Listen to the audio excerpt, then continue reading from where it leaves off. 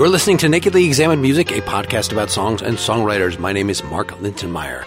My guest for episode 168 is Clive Nolan. He got his professional start by joining his friend Nick Barrett's band Pendragon in 1986 as their keyboardist. He's played on 10 albums with them, but he's also been a very prolific songwriter. You're right now listening to The Key, the closing track from The Key Part 1, The Prophecy, by a band called Strangers on a Train that he had with singer Tracy Hitchings. He did 2 albums with them, as he will tell us in a minute. He led his own band as front guy and keyboardist Shadowland, putting out 4 albums since 1992. That sort of morphed to a band called Arena that he founded in 1995 but does not sing for, though he writes all the lyrics. They put out 9 albums plus some EPs, and as you'll hear, he's written some musicals and put out some other solo albums and collaborations, often creating works that are in some way theatrical, have some sort of plot.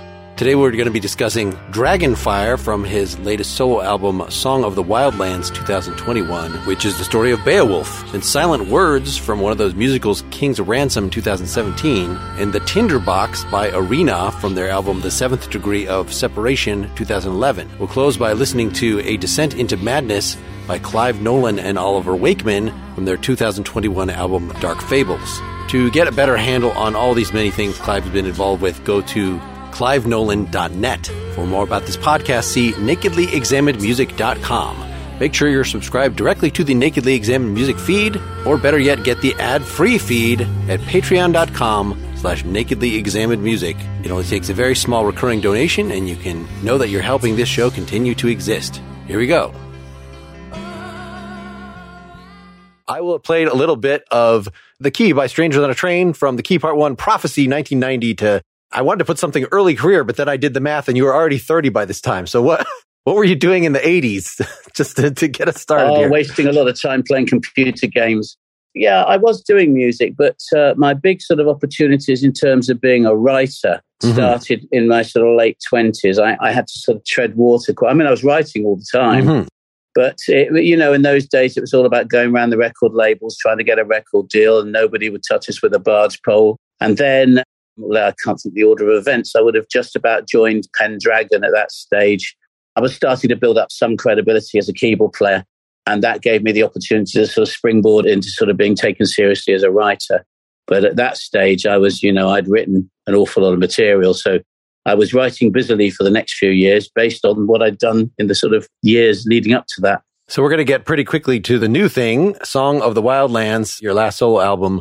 Can we get a little picture of the progression? So I know, you joined your friend's band as the keyboardist, but then you had your own band where you were also the keyboardist, but also the band leader around the same time or a few years later. It seems like you were always running multiple projects. Is that right? Yeah, I did a lot of stuff. I mean, in those early days, particularly, the only way to earn any money at all was to do a lot of things. I mean, because none of it paid particularly well. But yeah, so I mean, the big band delineation, the very first band I did was called Sleepwalker, and that was kind of formed at school. And I didn't even know what progressive rock was then, but people just told me what we were doing was a bit like progressive rock. And that sort of kind of continued for a while and into the time when I was at university.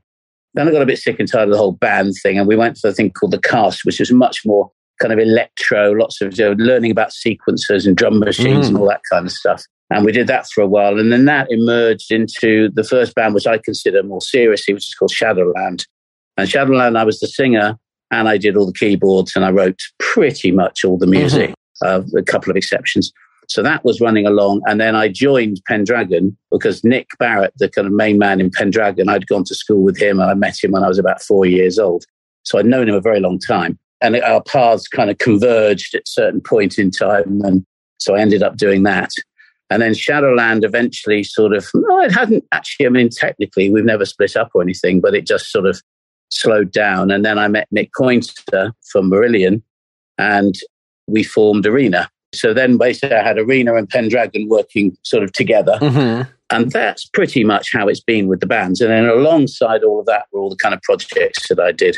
And I gradually, about 10 years ago, I started moving into the world of musicals and such like as well. So yeah, interesting and varied. So, right, we have 3 musical theater projects, but now this solo album, and it's not the first one that's like this, is basically a musical, but it's a solo album. It's got a plot, it's got narration, it's got all the components, but you don't have to actually stage it. If you want to be arty about it, it's basically an oratorio. Mm-hmm. A secular oratorio. That's how I thought of it. It was never intended to be staged. It's you've got your sort of leads, your main singers, you've got your choir, you've got your orchestra, and in this particular case, you've got your kind of layer of these what I call Viking instruments, and of course a narrator. Maybe that's an added extra, but it was always intended to be a concert piece, not a musical piece. Well, yeah. So this Song of the Wildlands. So this is the story of Beowulf, and it's from the beginning to the end. And the song that you had picked, Dragonfire, is toward the end. It is not related to Grendel. It is not the film where the dragon was actually Grendel's mother coming, no. That's some bastardization of, it was the child of Grendel. So it was actually the child of Beowulf that he's fighting as the dragon. None of that Oedipal stuff here. We've got the traditional just beating. The original saga, yeah. Can you give us a little orientation before we hear the song in full? Well, I mean, the Beowulf saga, I decided a while ago I wanted to do a kind of, for want of a better description, a Viking album, because I was sort of involved a lot, I still am, with a group of people in Norway. So I was kind of getting interested in the kind of music that was coming out of there. And there's all these kind of Viking bands, and that really interested me. So I thought, well, this would be great. But I didn't want to get sort of accused of cultural appropriation or anything. So it occurred to me that Beowulf, first of all, it's the oldest English written poem in existence, a piece of literature in existence. And it's also, of course, it's an English story, but it's about a Viking. So it seemed to me to be the perfect sort of balance. And Beowulf is a saga. I mean, if you read the full, well, there were a lot of great translations. Even Tolkien did a translation of Beowulf. And it'll take you about, 4 hours or so to read the whole thing. And, Beowulf did fight Grendel. We all know that, thanks to Marillion and various other things. But, he did other things as well. And he did indeed fight a dragon towards the end of his life. That was about 50 years later after fighting Grendel. But, he was a hero. He was the best of the heroes as far as our writer was concerned. And he had many adventures. So I've tried to reflect that on a much bigger scale with the album that I've done. This is not like a rehash of the Grendel bit.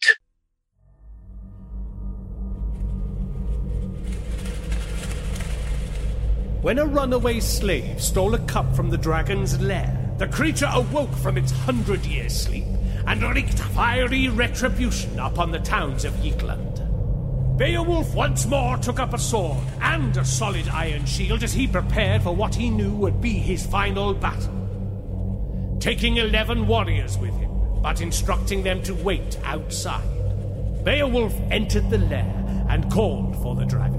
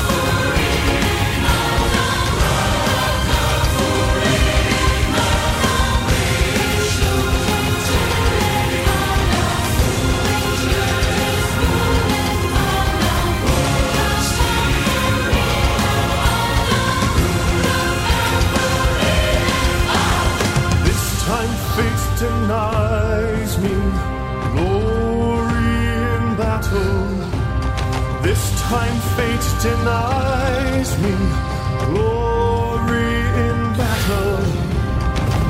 I face my nemesis today, but I will stare it in the eyes. But I do not embrace defeat. This ancient beast must die!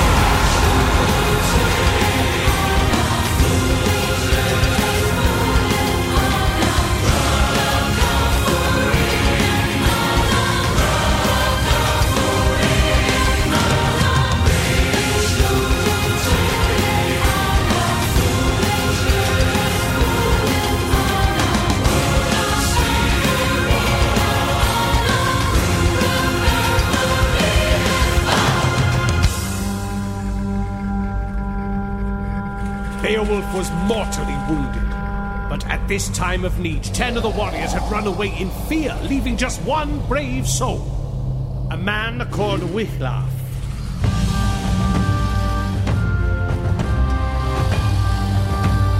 Now it was time to finish this battle, and with help from Wiglaf, Beowulf attacked once more. Sword and shield, we fight for life.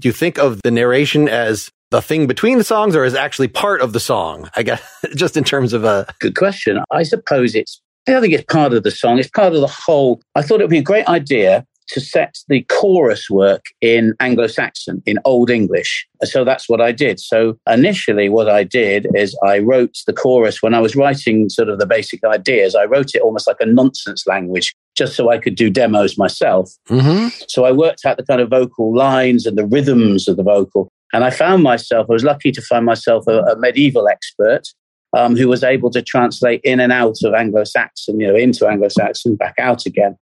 And he very kindly helped me to kind of turn it into proper Anglo-Saxon. And then he gave me a phonetic version so that the singers could all just read the words. Otherwise, we'd be completely lost.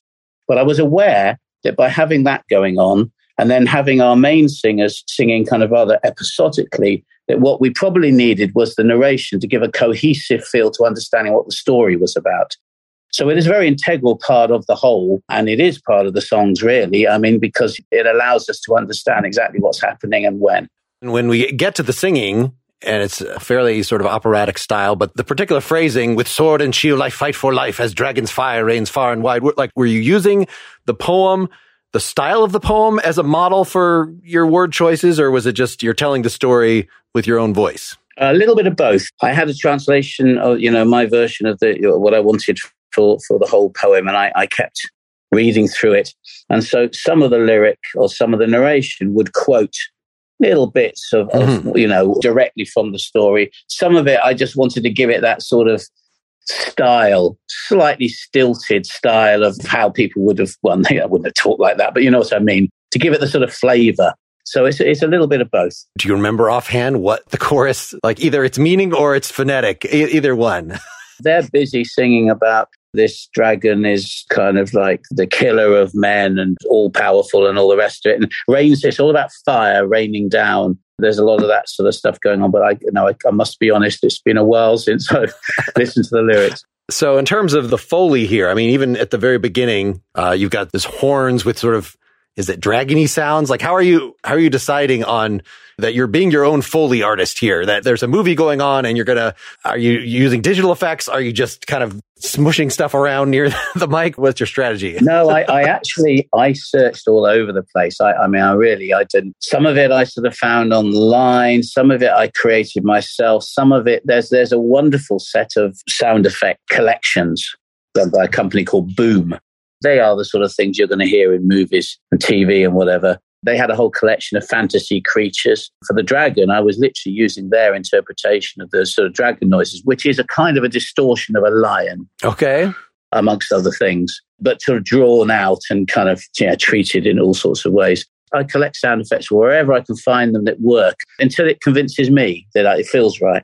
So when you need like the sound of smoke, which is not something that makes us, but this sort of shimmery, we're just going to... That's right. But yes, exactly. You find something that's got maybe a rush of air or something that might kind of go, or a swirling, sort of like a darker sound that sort of like swirls around in the background of the music. I mean, I think, sound effects I use a lot, even in like arena and whatever, as a kind of an added element to the music. Sure. It's part of the music as far as I'm concerned. When it gets going about a minute in, this rollicking 6/8.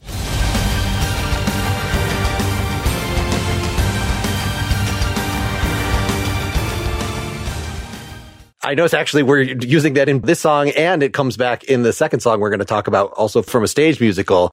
What is there about that particular, like, this is the way, rather than sort of a 4/4 rock thing or something that would maybe sound cheesier, more like a rock opera, but this has this, I don't know, this rolling gait to it. Any thoughts on your choice of when you're going to use that and not using that too often? Yes, you've got to choose your moments, but it's got its own momentum. It kind of drags you along with it. That's it's quite infectious. You kind of roll with it almost, and it achieves what you're trying to do. But you're absolutely right. You've got to be careful you don't end up soaking a whole album with that sort of thing. It's kind of a thing you've got to choose your moment, but it's got a lot of its own energy about it. I think 6/8 is a very useful time signature. Is that a patch? Or, is that a sequence you're creating? Or with sword and shield I fight for life, as dragons fire rains far and... No, it's all orchestrated, isn't it, that stuff? I mean, I just do the orchestration myself and how I sort of hear it in my head and then create it. I've got a lot of orchestral sounds that I make use of, obviously, in the absence of having a real orchestra. And I spend a lot of time trying to get that orchestration to sound as real as I can get it. And all this kind of energetic, I always think of them as John Williams strings. There's all that really fast rolling stuff that can happen. But that's all created for the job. If it's in a John Williams setting, there's not lyrics over it. But here is the part where it's actually the vocal is coming back with his big operatic thing. But he has to kind of fight with this rolling, what should be huge enough to take up plenty of space. For some reason, they don't actually conflict. Like maybe it's just you've jacked up the volume of the lyric enough that there's no... Well, it's a little bit, obviously mixing is important, but it's almost got that sort of, on a simpler scale, it's got this like a Wagnerian thing that, the orchestra is very restless. And then on top of that, you lay the vocal. But the vocalist he's not competing with the pace. He's only competing for the space of the line. Mm-hmm. His lines, da, da, di, di, di, his lines are slower. Everything else is different. So there will be room for both, really. Well, and it also helps in that you have this answered with what sounds like finger cymbals as opposed to giant. So it's cling as opposed to crash, like this, something that would push the singer off the stage. To stay alive one moment more, and so to crack its shell. Yeah, I think in that one I used as a percussion instrument, I was using like a sword clash. Okay. Oh, I see. So it's a big and a small sound in a way. That works quite well. When you have the sort of climax of the song, this ancient beast must die. So all the music stops and he's singing by himself and you echo that. Not embrace defeat. This ancient beast must die. Any sort of thoughts on choreographing that moment? Well, I could imagine it as a nice lighting moment, that's for sure. I can imagine it as quite a sort of, it will be hopefully a very dramatic moment within the concert because everything stops and he just kind of got this voice, die, die, die.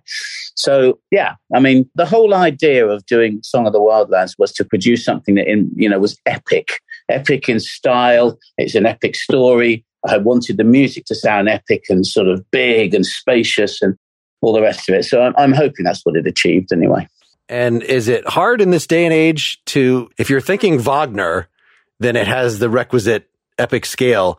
However, you could have also done exactly this thing for video game music, say, or, that's kind of the more common output of this kind of adventure stuff like that. Is that you kind of need to stifle those associations, or it just doesn't matter? That's not on your mind. I didn't even think about it, to be honest. I mean, I just had an end result in my head that I wanted to produce. I think if you were going to go down the, like you say, video games or something, and they can be quite sort of epic sounds, but there is always something a bit more boxy about the whole thing anyway. I don't know. I can't describe it. More electronic. It probably has something to do. I mean, I guess this is an ever-changing thing, but even just the method of delivery, that if you're not concentrated on audio, anyway, the compression algorithms or whatever, what is the limit? Like, are you doing soundtracks? Have you done soundtracks to film or anything like that? Or you're really set on things that you craft from scratch? Not so long ago, I did a soundtrack to a movie maker's film. He was doing a kind of what would you call it? A violent thriller. Let's go with that. It's kind of like a home invasion. Funnily enough, he's in the other room right now visiting because we're talking about another film. But basically, I did the music for that. And he just said to me, well, I kind of want it a bit like Purge.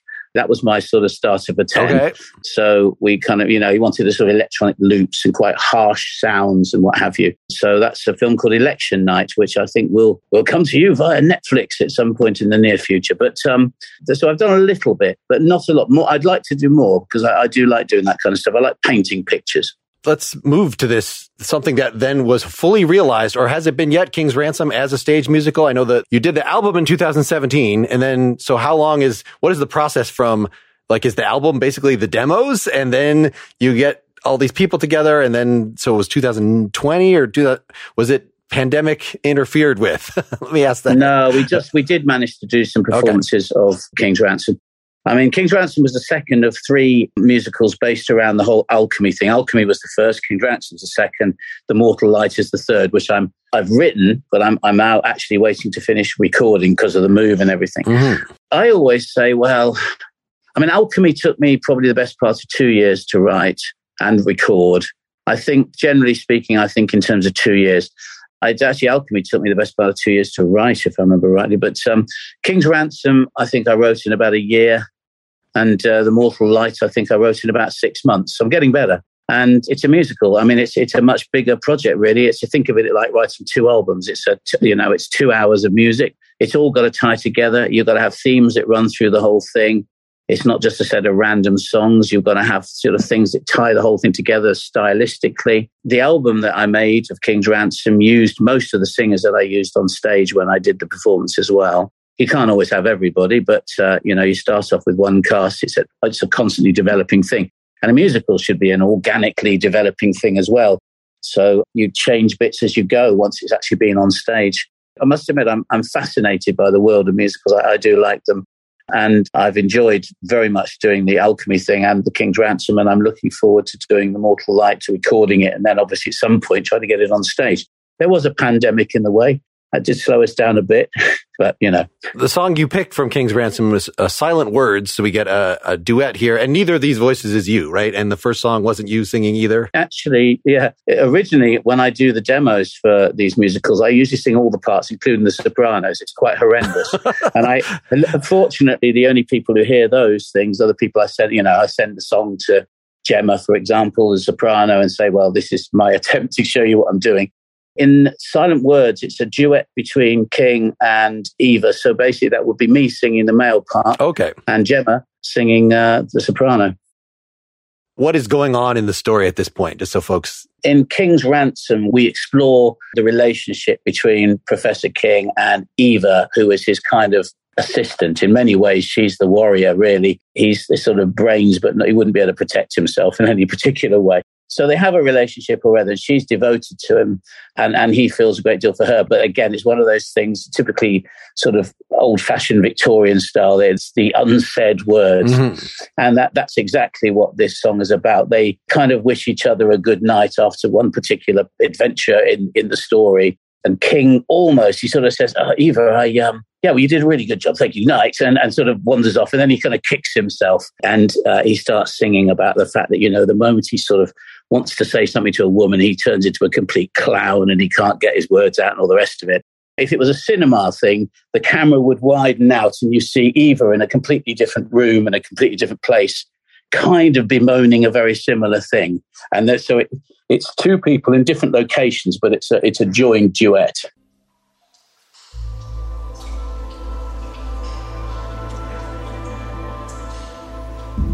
I suggest that sleep is the best course of action until Tom returns. True enough. There is nothing we can do at the moment. Good night. It will be hard to sleep, but I will try. Eva? Yes? That is to say, you did well tonight. Thank you. Good night, Professor. You did well tonight. What am I saying?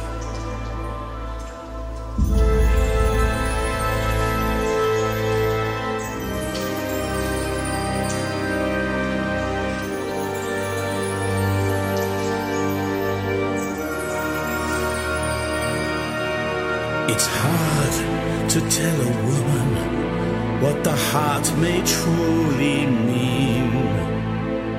Every time I try to speak, the words just simply freeze. A poet may wax lyrical about such fond desires, but I just turn to stone when I should be breathing fire. Just when I decide it's time, my blood begins to race. A clown appears instead of me to fall upon his face.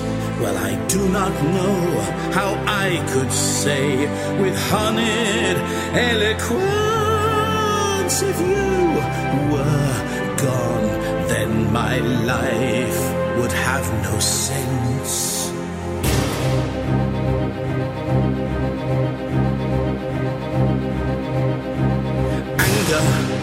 Fury, this is a storm I can ride in my sleep. Panic, nightmares, these are the seeds that I know I can reap. Thrown together by ripples of fate, both redeemed when it all seemed too late. Thrown together and both of us raised to the sky.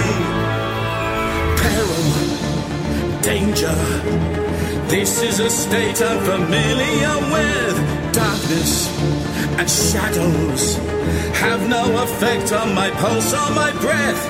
Then you walk into my life and raise me to the sky. Here I am, this voiceless fool who failed to share one simple truth. So it seems I must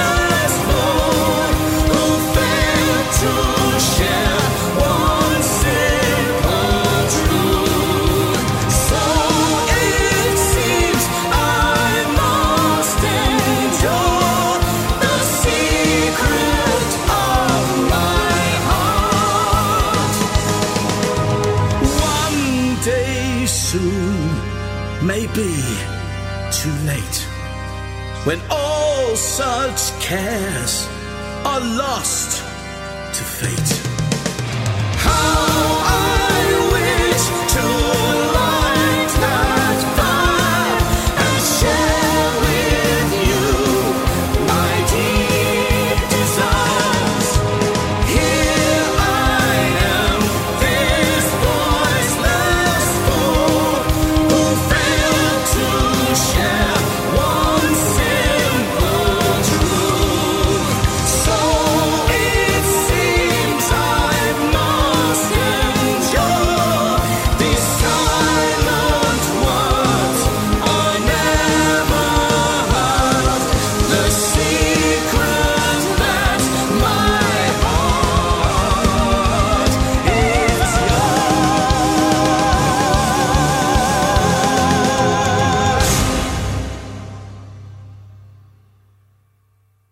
Nice to have this as comparison. That is another rollicking 6/8. Not that you do that on all those, but with a lot of.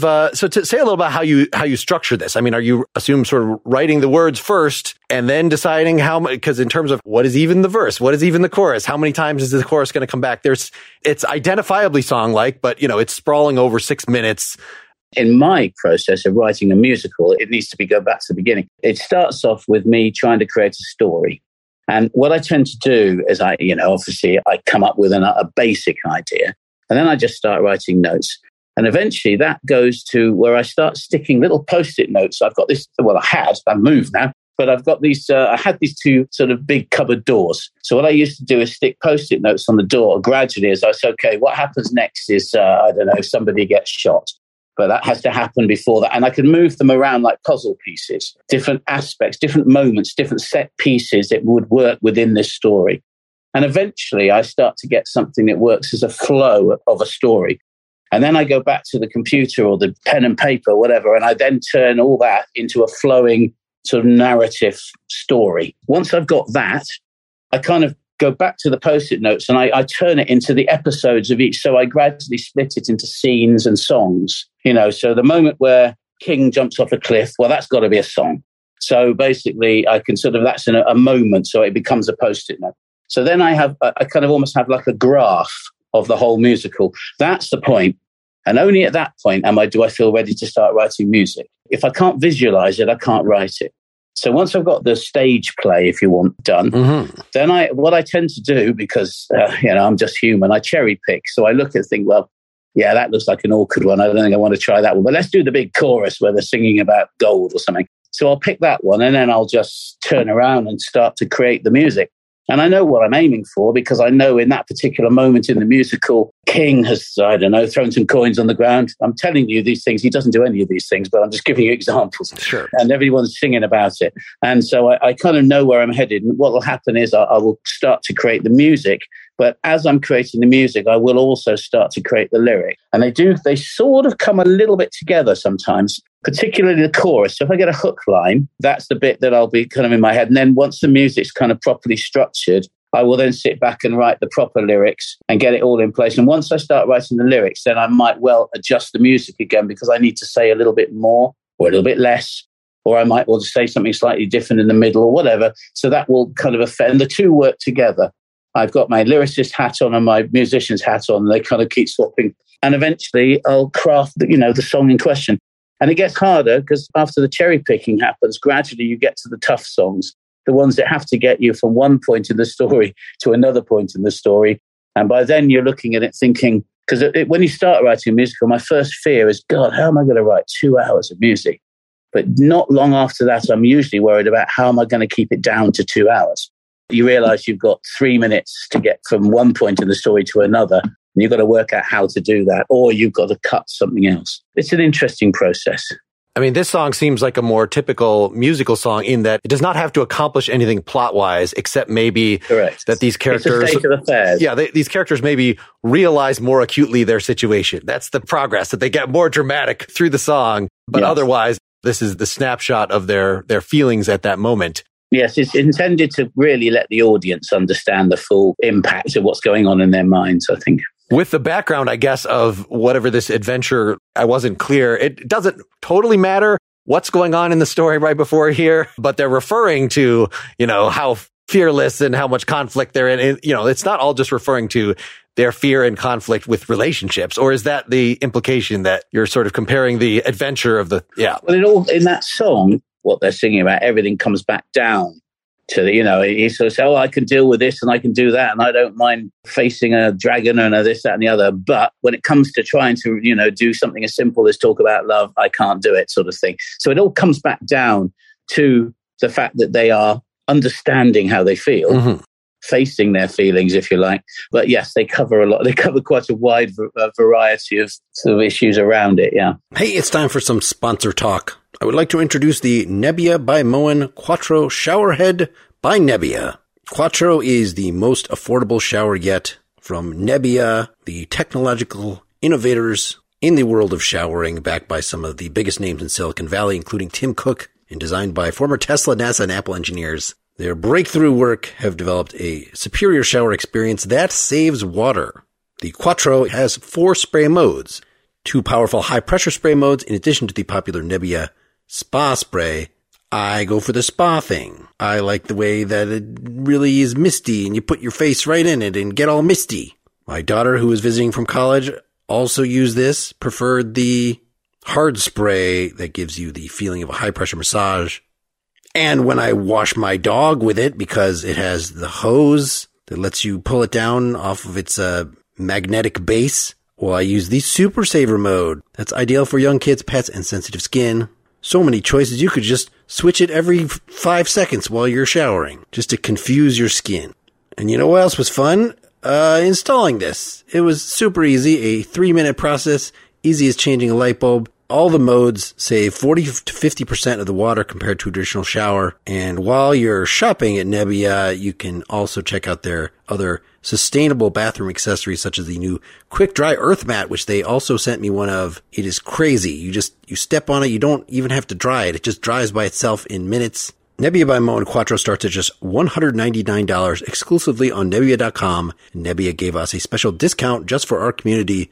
Go to Nebia.com/NEM and use code NEM at checkout to get 10% off all Nebia products. Again, that's Nebia.com/NEM, Nebia.com/NEM for Nakedly Examined Music to check out what they have to offer and save 10% with that code NEM. I would also like to tell you about a thing called Masterclass. It is something you can access through virtually any digital device. And in your little digital device, they have captured many of the greatest minds on Earth. You can learn about purposeful communication from George Stephanopoulos, poetic thinking from Joy Harjo, science and problem solving from Bill Nye, creating change from Malala, philosophy from Cornel West, and these are just the new classes.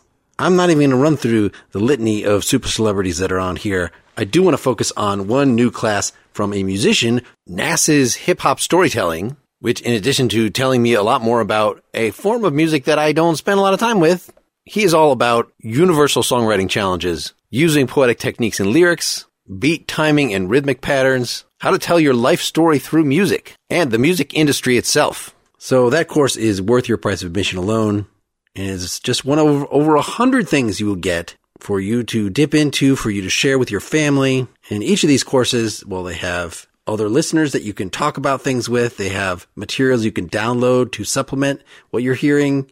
You can do them as audio, you can do them as video, you can play them at different speeds, really binge on a whole course or just skip around little bits of different ones. It really adapts to what you are prepared to do, however deep you want to go. I highly recommend you check it out. Get unlimited access to every masterclass, and as a Nakedly Examined Music listener, you get 15% off an annual membership. Go to masterclass.com/NEM now. That's masterclass.com/NEM for 15% off Masterclass. These orchestrations, and I didn't really even ask you about the last one, like, are you bringing in actual strings or is this just really nice patches with you playing everything? It's me doing all the orchestrations, but in the musicals, what I do, and I often do this actually, but I bring in a few real instruments. So for example, there's a real violinist who makes some appearances here and there in Alchemy and in King's Ransom. There's a horn player and an oboe player, and they just bring out a little bit of reality into the kind of programming, and that really helps. So a lot of this song, you start over with just kind of thick string keyboard chords, but then something sort of peaks out, like whether it's a French horn sound, maybe this is just an overdub, or over the, I do not know how I could say with honeyed eloquence, there's some kind of clarinet or something, or that's just a synth patch. It's something that kind of gradually peaks out and then follows the melody around a little. Well, I do not know how I could say with honeyed eloquence, if you were gone, then my life would have no sense. There's very little keyboards in any of this. Yeah, it could be clarinet. I've got to be honest again, I can't recall absolutely right now. But there were, it would all be orchestrated. You would have had that very rich, quite low string sounds to kind of give you that kind of very weighty, effectively a weighty pad, but with, strings. And then out of that certain kind of key lines, it would follow the singing. Could be oboe, could be clarinet. I don't honestly know. But yeah, it would be something going on like that. Maybe flute. There's actual drum kit in parts of this, right? But then there's also kind of timpani and... Yes, there's orchestral percussion, and then there's the drum kit as well, yeah.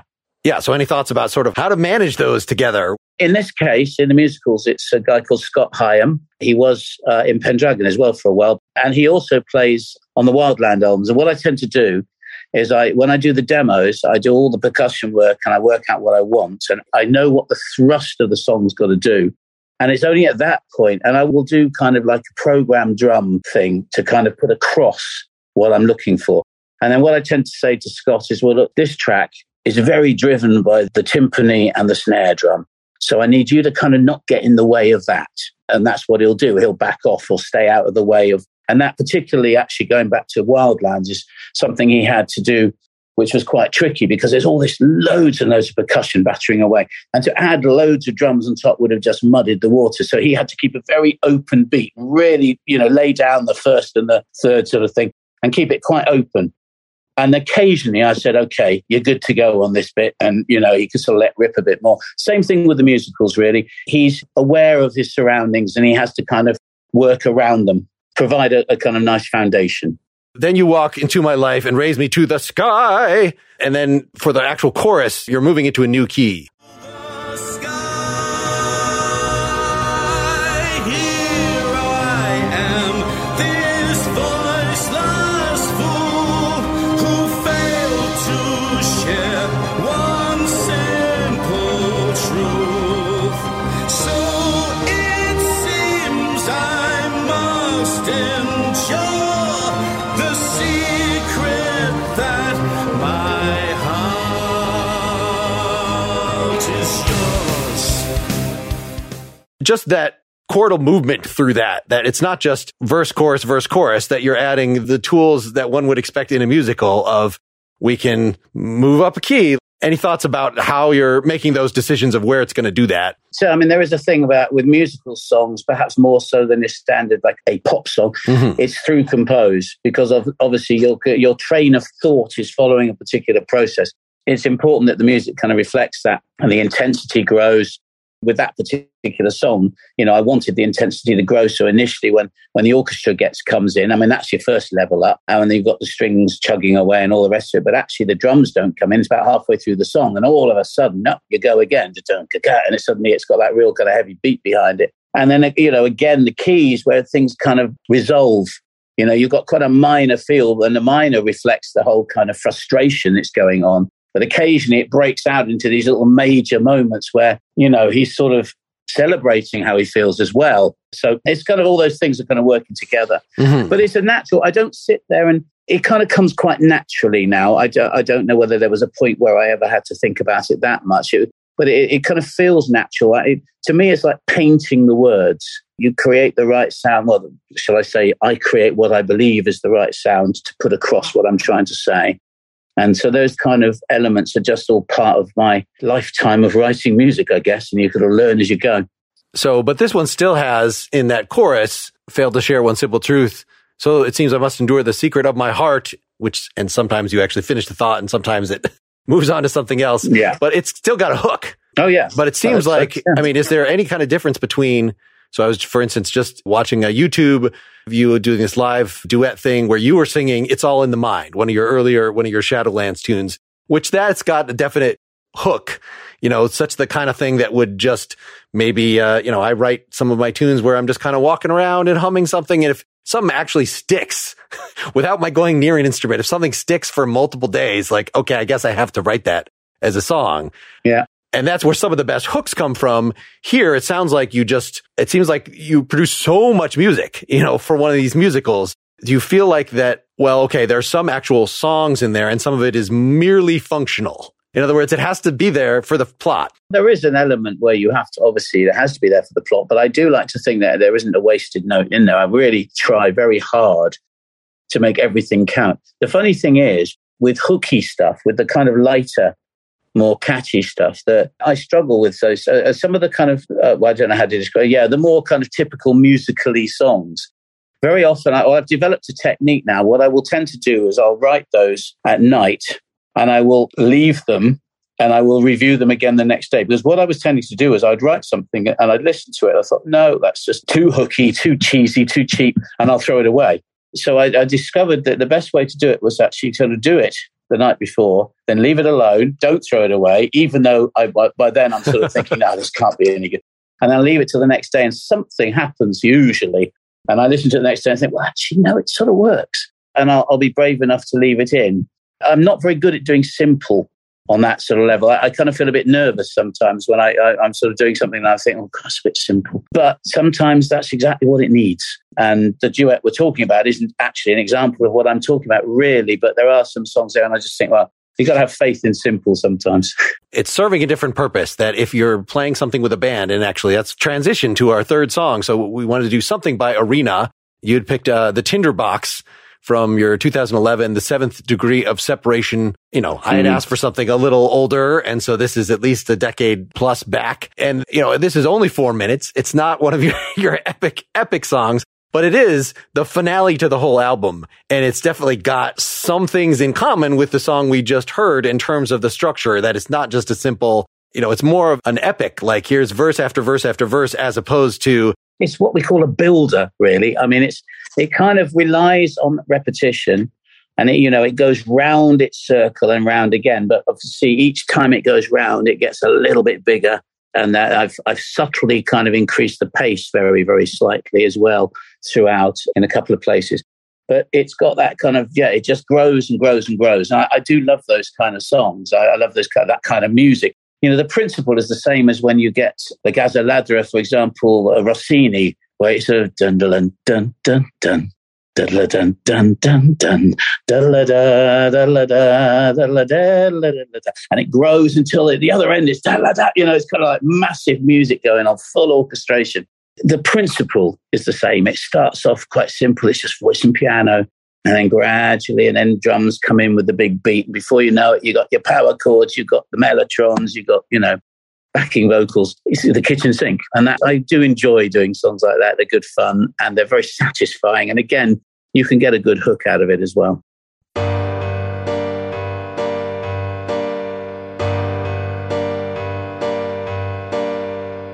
It all began with a single spark.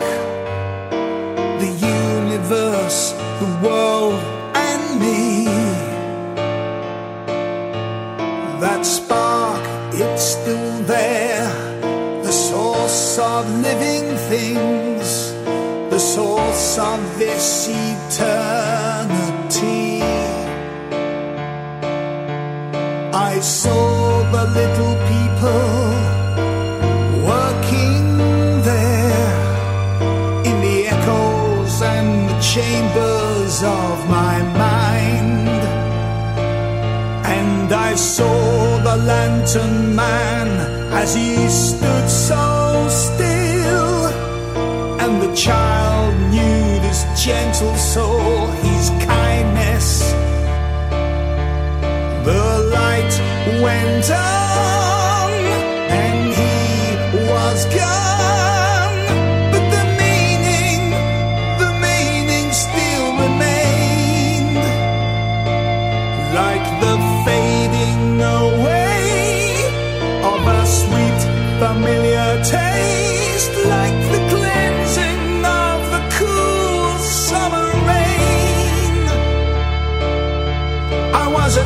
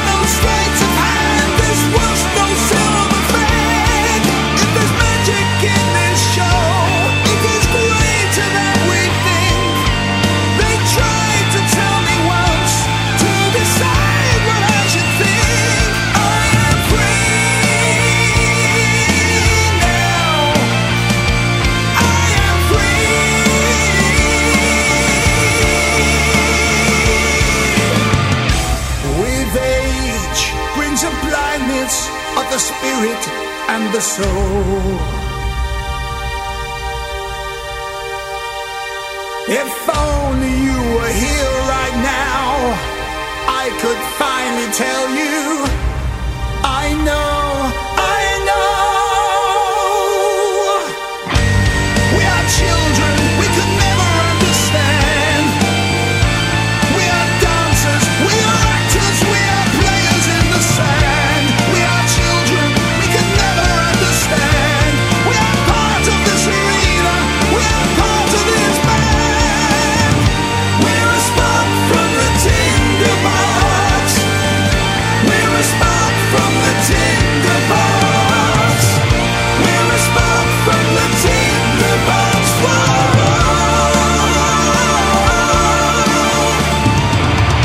We're a spark from the tinderbox. We're a spark from the tinderbox. We're a spark from the tinderbox.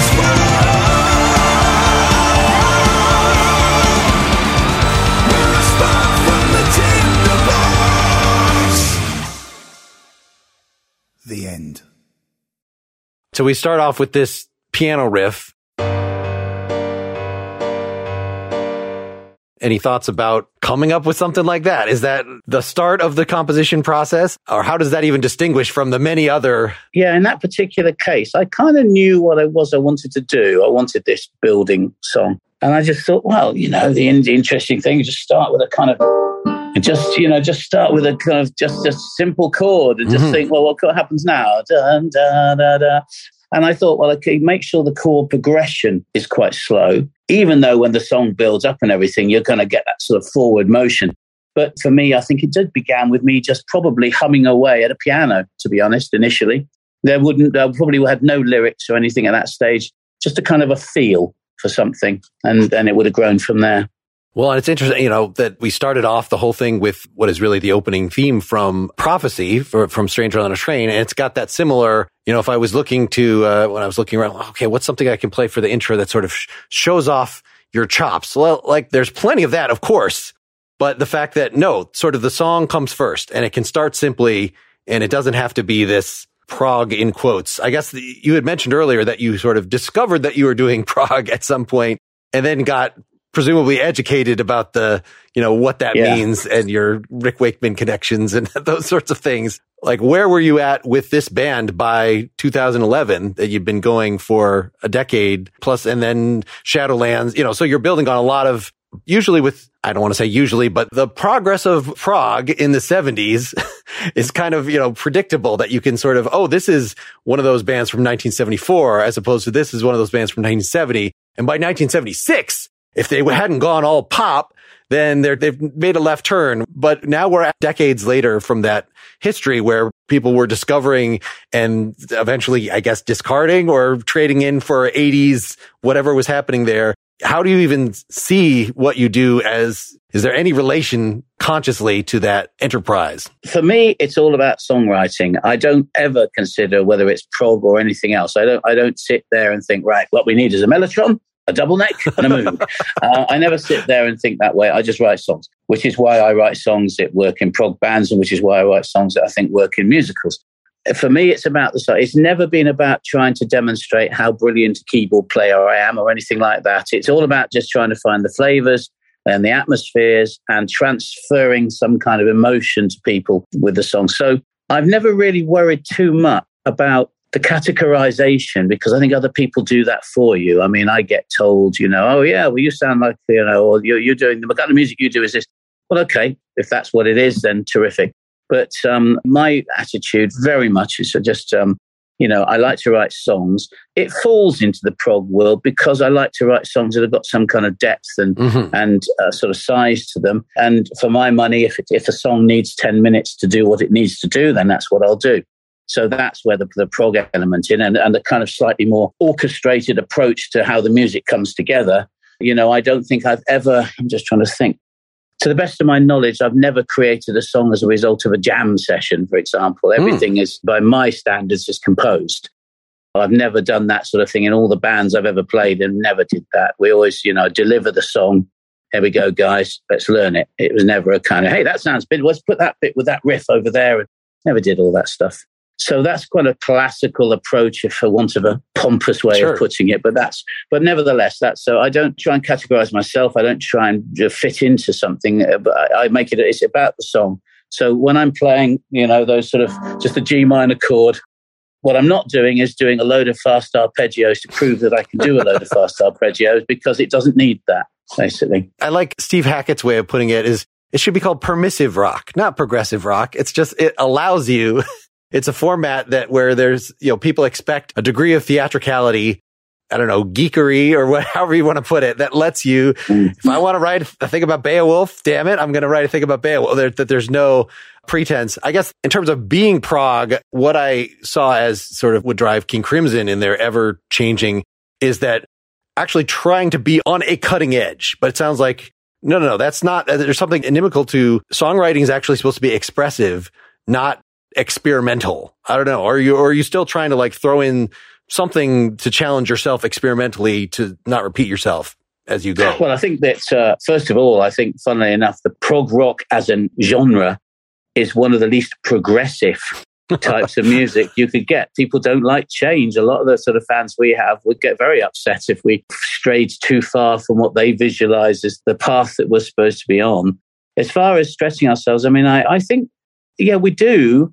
I mean, like with Arena, every time we make an album, we always try and make a kind of a sort of a step forward. Mm-hmm. How we decide what that means, I couldn't really tell you, but we never try and make the same album again. Now, I'm sure people might say that we've done it. I don't know. Or maybe, that sounds like that song. But that's not how we go about it. We do listen to other things that are going on. We try and sort of source ideas from, things that we think are, that's a really good idea or a good sound or a good approach. And why don't we try that? I mean, for example, the Tinderbox, the song in question. Yeah. I heard it's the incidental music in 28 Days Later or 28 weeks after or whatever it's called. One of those two zombie films. Sure. There's this fantastic kind of guitar, dung, dung, dung, dung, dung, dung, dung, dung, dung, dung.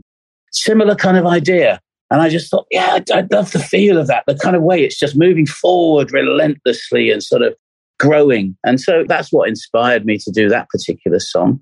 So we're always listening to other stuff. And I'd like to think that we are kind of, I wouldn't call us, we're not experimental. We're not trying to be. I do think we try and push ourselves in various ways. Well, even just calling the band Arena, and that comes up specifically in this song, that when you get to we're a spark of the Tinderbox, and you're adding is it just two of you singing? How many people sing in the choruses when it gets fat here? I think probably you've got your lead vocal, probably double tracked him, and then you've probably got a couple of us singing backing vocals to it. Yeah.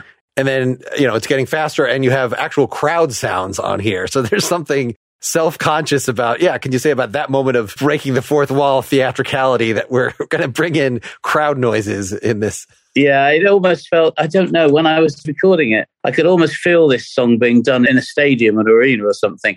And it just felt like it needed that crowd support. There was no other reason than that. I just thought, well, let's have it. In case we never got to do the arena, at least it's on the album. What was your thought even just naming the band that in the first place, as opposed to Shadowlands that has, this is, at least connotes that this is going to be arena rock, whatever else it is. We struggled so hard. I remember Mick and I chatting away in the pub for hours on end trying to come. And the trouble is, whenever you think of a name, it never sounds good initially. It never works. And then you start, you have a couple of drinks and you move into the most ridiculous names as well. I think we just kept coming back to Arena. I'll tell you why we thought of this. It's because we had an idea for the front cover of the very first album before we came up with the idea for the name. And the front cover was this person in the Lions arena, a gladiatorial thing, like the front cover of Songs of the Lion's Cage. And we kept saying, so he's in this arena and everyone is looking in on what he's doing and da-da-da. And it's arena this and arena. And eventually we just thought, well, maybe we should just call the band Arena. And it was as simple as that, really. It just seemed to kind of work. And it works in two levels, because Arena, obviously, but Arena, I think, unless I'm wrong, is Spanish for sand. Okay. Which also was in keeping with the kind of flavor of that. So, just in the end, we just thought, oh, well, that's, that sounds right. So we did it. And any thought about, creating this band as we're going to find a lead vocalist. And in fact, I saw that switch during the tenure of the band, as opposed to just having you sing lead on everything. But you're still writing the lyrics for just about everything, right? Yeah, I do all the lyrics for Arena. Yeah, so we get through more singers than Spinal Tap got through drummers, don't we? The band tends to go in phases, and in many ways, the vocalists represent the phases the band went in. And we've managed to get through a few singers. Damien at the moment, Damien Wilson is the singer, and he has yet to do a gig because he joined and the pandemic kicked in. So we're still, hopefully we'll be on tour in October, which will be his first chance to actually sing the music. And we've got, the album that we've worked on, it's all done. It'll be out later this year. I mean, it sounds fantastic, I've got to say. I know I would say that, but nevertheless, I'm very pleased with the result of that. It's a very different sound to perhaps the one before. So in keeping with what we always try and achieve, there's a lot more heavyweight sort of backing vocals going on in this one as well, which I like. It's a very vocal sounding album, which is great. So I look forward to hearing the final mixes of that. And I do look forward to that coming out as well. So is that a challenge in terms of marketing or anything, or is this just the band is a unit and it has its sound and people sort of are looking for your flavor in there and mixed flavor, has it been a problem to have multiple vocalists, or it was a problem when Paul Wrightson, who was the singer who was on the Visitor album, which is probably our best selling album. And at that particular point, we were still a relatively new band, and our graph was sort of going up very rapidly because of that particular lineup and the touring. So when he went, I always said, that's going to set us back a couple of years, I think. And I think it did. And then we had to kind of rebuild, because that was the first time that we'd had a big lineup change. And, people progressive people don't like change. But after that, the other singers who've come and gone, yeah, some people say, I'm a Rob Soden, but I like Paul Manzi. There are phases in the band's history where some people prefer others, but generally speaking, it hasn't been as damaging as that very first time was. I think people have sort of understood that, there are just times when we will make a change, and that's the nature of the band. The last change was Paul Manzi leaving, and he's a fantastic singer. Damien coming in, he's a fantastic singer. We had a lot of people bemoaning. We announced, I said, let's do it in two parts. So we announced Paul Manzi leaving, and we had, an awful lot of people sort of, oh no, da, da, da, da. And then when we announced Damien, it was kind of, woohoo, yeah, great. And sort of, literally, I think that was the largest reaction in terms of number of likes and comments I think that we've ever had. For us, that was great. So people cope with our changes, I think, now.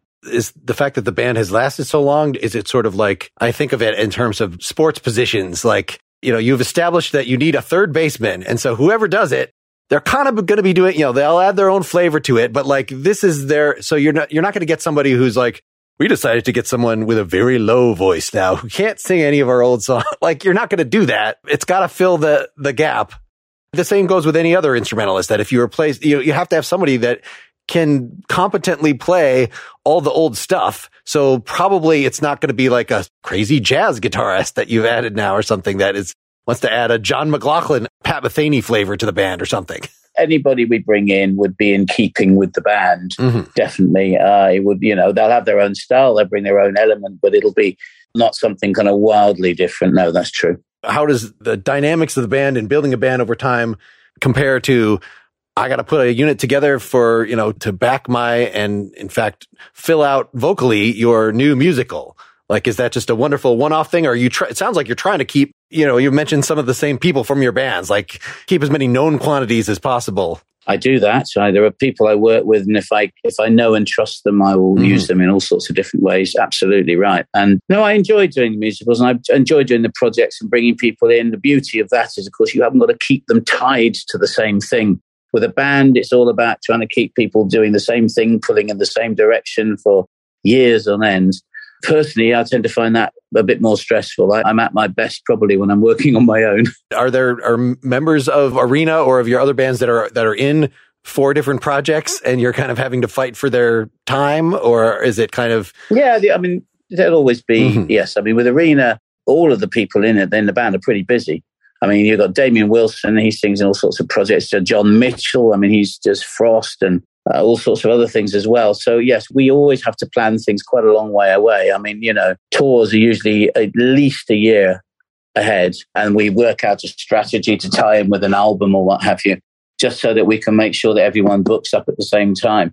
What we would never be able to do in arena, or very unlikely, would if someone said, hey, by the way, guys, I've just got this slot come up in the middle of July for a fantastic appearance in a festival. Would you like to do it? Chances are very unlikely that we'd be able to, because somebody somewhere in the band would be busy, probably. So it's a tough one. I mean, has that been the source of some of the lineup changes of? Yeah, I mean, generally speaking, like I say, most of the lineup changes have been to do with singers, and they just kind of go in a different direction, really. Just lose interest or don't want to do that, or don't want to be held down to doing arena because they want to do something different. There's nothing too amazing about it. It's understandable. Sure. And I always say when people start to do this thing, they kind of make, usually starts with a few mumbles. And I say, look, you don't want to do this, go. It's okay. Choose your moment, as in go when we've still got time to replace you for an album or a tour. But if you don't want to do it, go. No one's holding a gun to your head. It's up to them. All right. Well, thank you so much for doing this. Let's wrap up by just introducing the last thing. So another album from 2021, Dark Fables, by you and Oliver Wakeman, which is your third album together, right? The song I had picked, A Descent into Madness. Yes. I mean, Oliver and I worked together years ago, actually. It's been quite a gap. We did Jabberwocky, which was the first album we did together, and then we did Hound of the Baskervilles. And we had a lot of fun doing it. We got some interesting artists in. Again, because we worked together, it was a very different kind of cocktail, if you like, of styles and what have you. We had a lot of fun making those. Sometimes albums can be quite serious or stressful or, financially worrying and all the rest of it. But whenever the two times we did those albums, we did have a lot of fun making. They were not stressful. And it was kind of weird. We were, obviously we went off in our own directions, doing our own stuff, for years. And then Oliver contacted me and said we had this opportunity to do kind of like a box set, and we needed that third album. So we dug up all the demos and old bits of material and to put this album together. And I said to him, well, it's amazing. And we should do this album properly, as in record Frankenstein, this album. But of course, it's all about budget. And that's why we did what we did, because it just seemed at least people would hear the kind of ideas we had and where we were headed. But it was good, and it was very nice to have that opportunity to do. So I was very happy with that. All right, here it is, A Descent into Madness.